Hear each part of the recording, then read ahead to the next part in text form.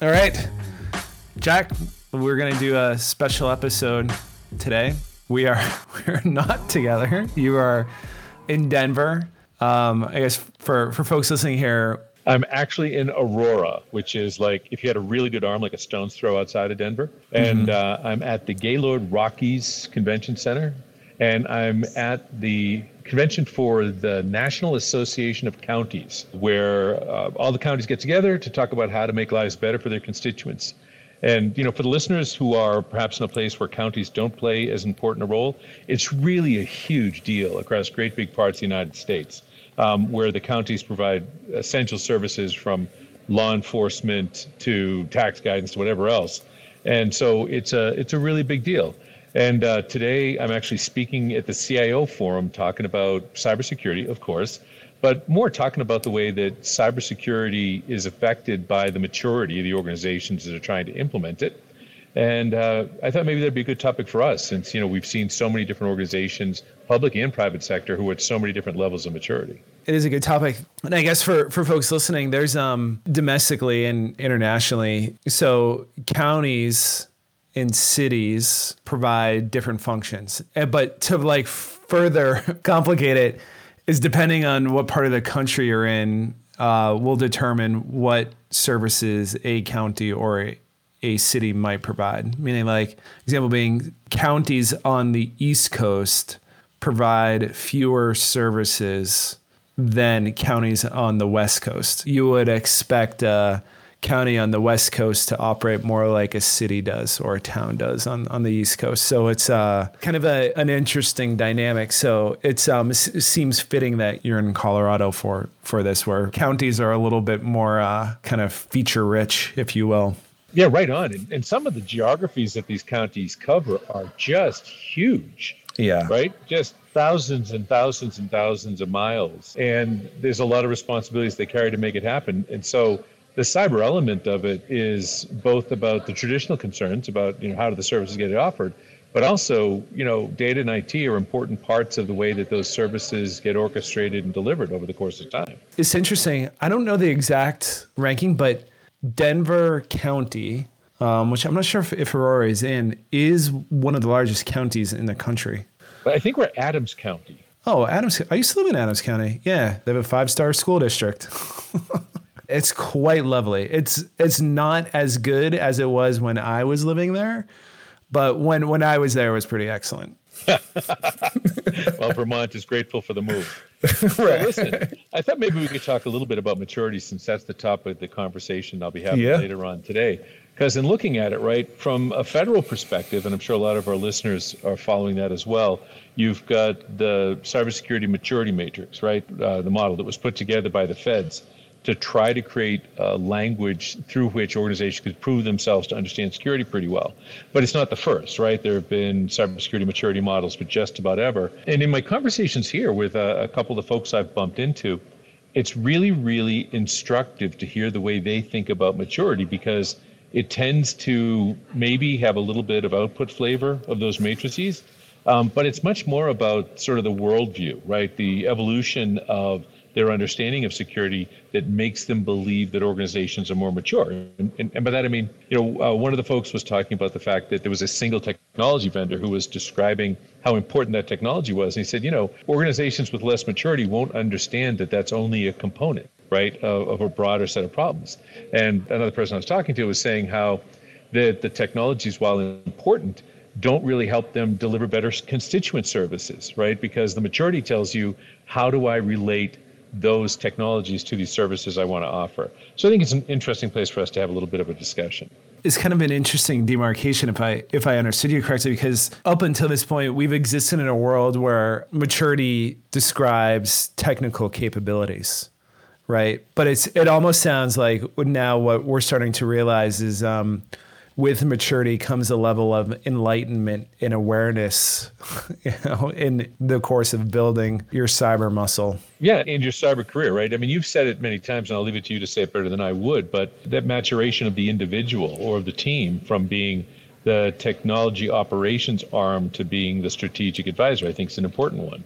Yeah, there's definitely like evolution and enlightenment. I've personally kind of always been of the position like the most effective security leaders are business people first, but they just have an expertise in cyber, right? Like they're solving challenging and thorny business issues, and, cyber is their expertise, just like you would say like the CFO is a business person, but their expertise is finance and accounting. Same with HR. I think that's part of the discussion that we're having here with the NACO team, right? Which is these organizations, and they really range in size, dude. We've talked to folks who have 3 people on the security team for a relatively decent sized county to people who have 200 people doing cyber for a relatively decent sized county, right? One of the offshoot discussions we've had is that size difference doesn't necessarily tell you which one of them is more mature, because if a 3-person team is banging it up, right, because they've made some good decisions, some outsourced providers, they've really figured out how to leverage what they got, and maybe the 200 people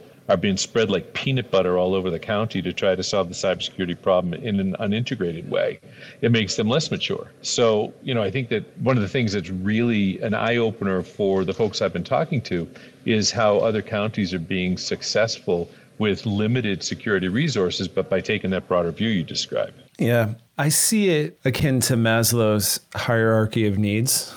You're familiar with that one? So Maslow has 5 tiers, right? So the base is physiological, which is just that, shelter. There's safety, right? I think that's the second one above it. The third one is sense of belonging. The fourth one on top of that is self-esteem. And then the one at the top, which is self-actualization. And I believe that you can chart the cybersecurity journey across those 5 tiers. So, I would think the basis of the physiological pieces would basically, in cyber terms, we have a team, right? They may not do anything, but we have a cyber engineer on staff or a cyber analyst, someone thinking about cyber. And then second layer, so safety, that would be akin to okay, now we have the fundamental defenses in place within the organization. And it doesn't mean they're totally tuned and operational. They are in place.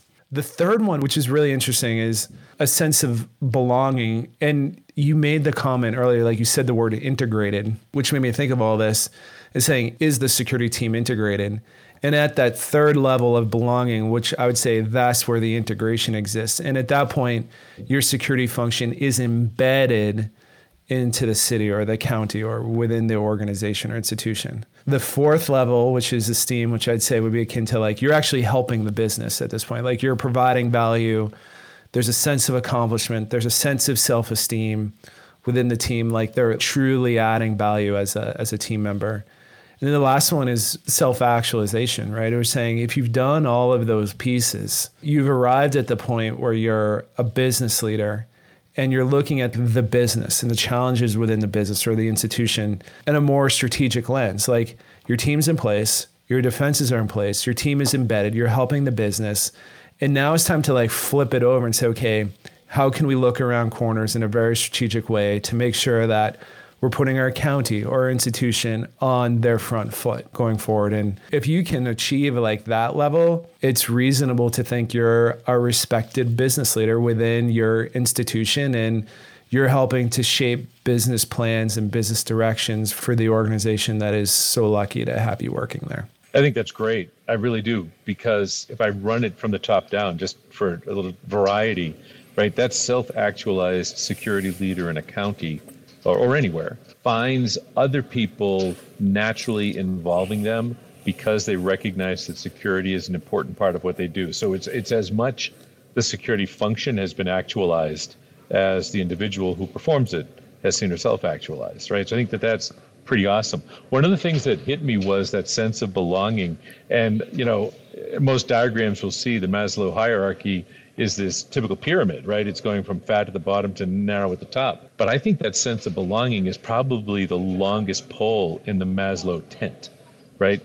That it is really yeoman's work from department to department, from commissioner to commissioner, getting people to feel that sense of involvement in security and that sense of valuing security.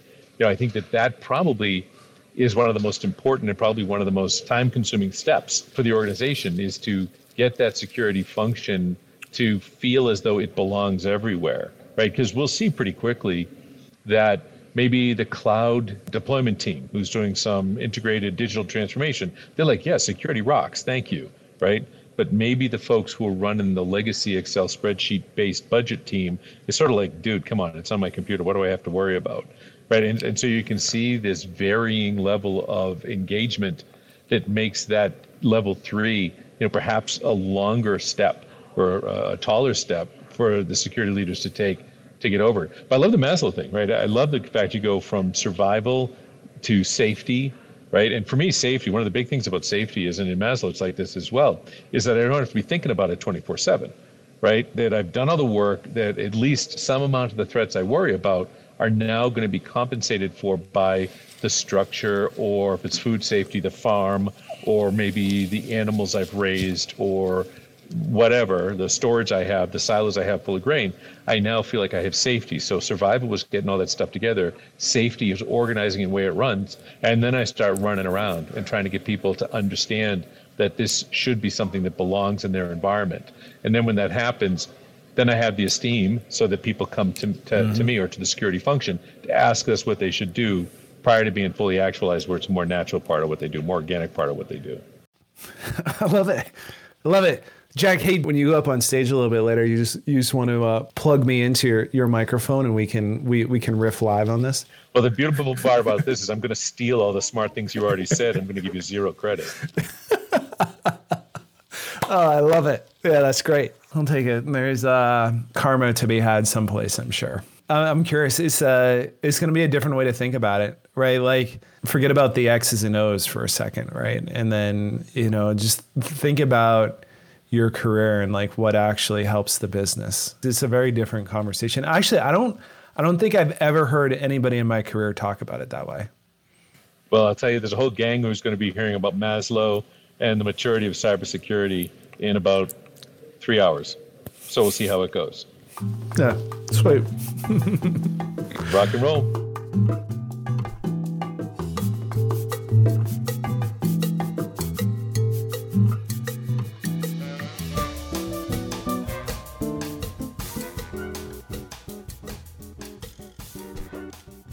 All right, Jack, welcome back. Thank you. You just came off stage. How'd everything go?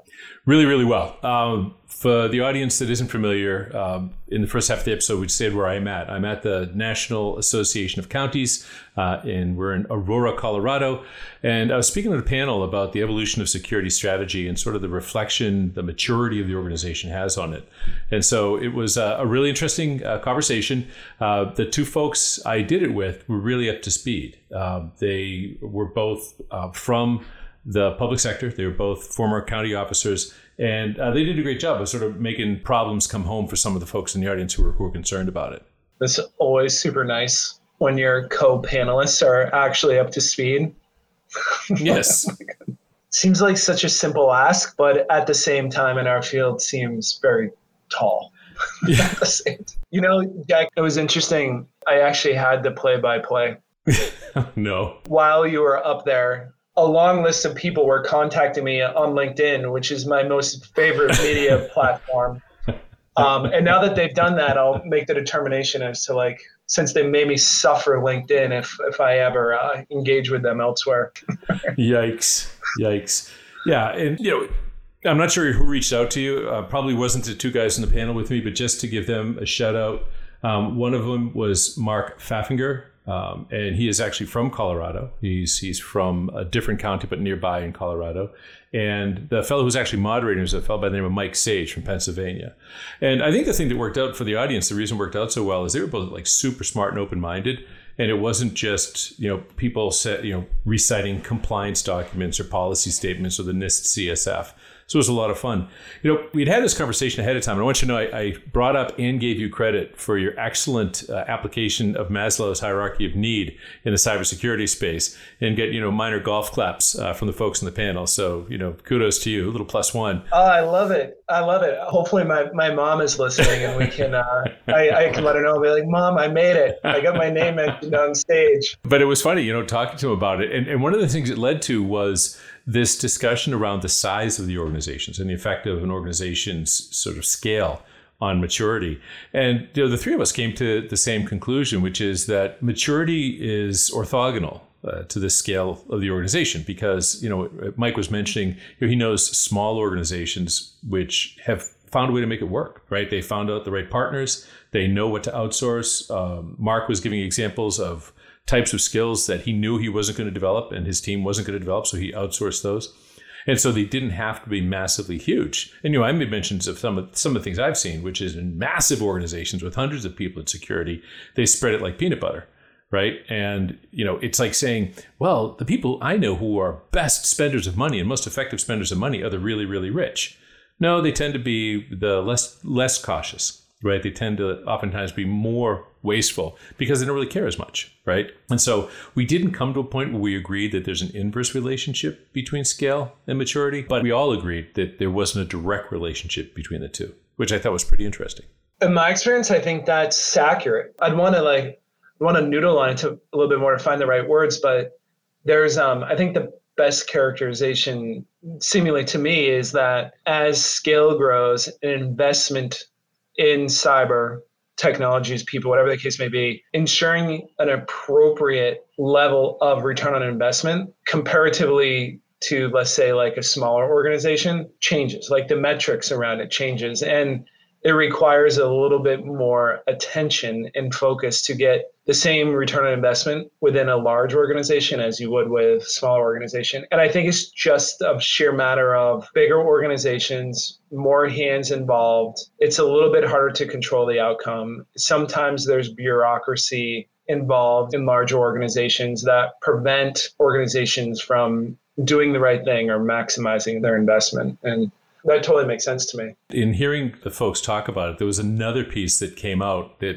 was somewhat related to the types of organizations, the types of messaging, but it frankly was driving me a little nuts, right? Which was a lot of the conversation was around using sort of the bad things that happen as the driver for security spend. We've talked about it here in the show a number of times. I think we've, folks like you and I have been fighting this for years, but, one of the messages was, if you're going to be marketing, and you have to market, which I thought was a good message, was helping these technical leaders to understand they have to really market what's going on and promote what's going on in cybersecurity, which is great. But people were saying the hallmark card should be ransomware sucks. Look at these organizations get hammered by it. And what ended up following from that was a relatively narrow discussion of what it meant to be great at cybersecurity in a county. And it was really limited to things that are protected against sort of that one vector, right? Whether they were using it for ransomware or whether it was a user making a mistake and then doing a BEC, but it was all very, very limited, and it was all super not fun. All the marketing, quote unquote, efforts that they're putting forth were on reporting things that people should be afraid of so that they would do things differently. And, as we've talked about in the show, and as you and I work on every day, part of making this easier for people to talk about is changing that conversation, right? And I had a discussion with a couple of these folks afterwards. Treat marketing like marketing. You don't say, go to this restaurant so you don't have to cook. You say, go to this restaurant because the food kicks ass, right? You don't say, go exercise because you don't want to be sitting home watching television. You say, go exercise because you feel better, right? You focus on the goodnesses. And that's a big part of the security pitch, I think, if you're going to be successful. So that was one of the other sides of this, right? That I think there's a lot of work to be done, particularly among the county infrastructure, to help them understand the real positive messages that can happen. Yeah. How long did you guys chat about that one? Well, we were up there for about 45 minutes or so. It went pretty quick. Yeah, that one's a super interesting one. I wish I could have gone up there and did a visitor session during your 45-minute thing. But it's interesting, right? We as a community have conditioned the buyers and the people with budgets to think of cyber that way, right? It's oftentimes there's cases where you see people selling fear, uncertainty, and doubt as a justification to self-select the right behavior, right? Things that you should be doing anyway, just a matter of good hygiene, and you should just be doing it, because perhaps it gives you some other benefits as an organization, but that's not where we originate. We originate from a place of scaring the shit out of people. Right. Right. In order to get them to do stuff. And I think there's a whole bunch of reasons that is, but I think a big part of it also is there's a population of folks who don't understand the industry well enough to make an informed, positive argument as to the merits of doing security. So therefore, they default to a negative position to get people to have an emotional tag to it and then follow suit. Yeah, that is right on the money. There was a great presentation by Kim Biddings from BioKey, who's talking about MFA.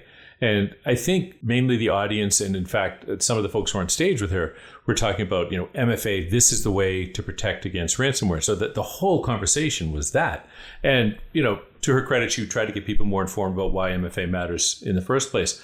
And afterwards, I said to her, and then when I was on stage with Mark and Mike, I was trying to get the point across that MFA and using tools like Okta, if you want to do federated ID, are so important because they give you an enabling technology to know what's happening.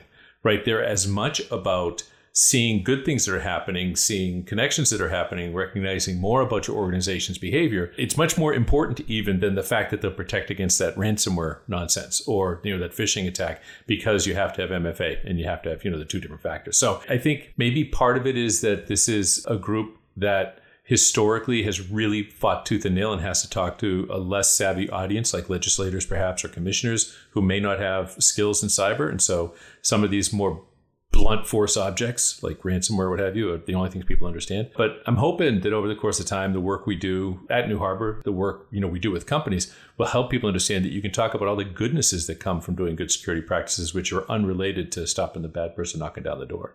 Yeah, I love it. Jack, anything else notable coming out of your fireside chat? I'll just say this one thing.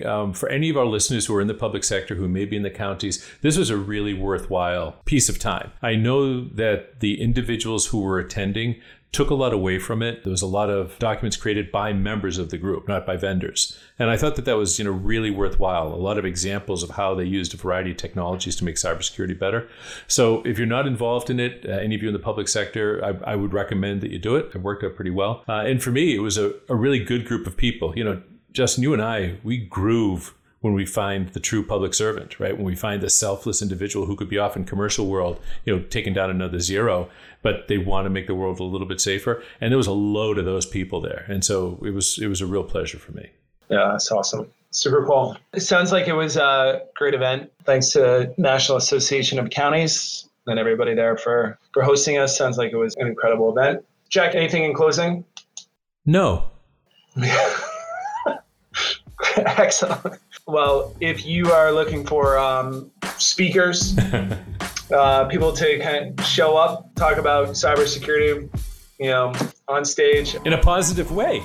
In a positive way. Promise not to make anybody cry. But also if you need true and honest cybersecurity help from a group of professionals that really know what they're doing and have a high level of excellence, you can reach us at pwned@newharborsecurity.com, and we'll catch you on the next episode.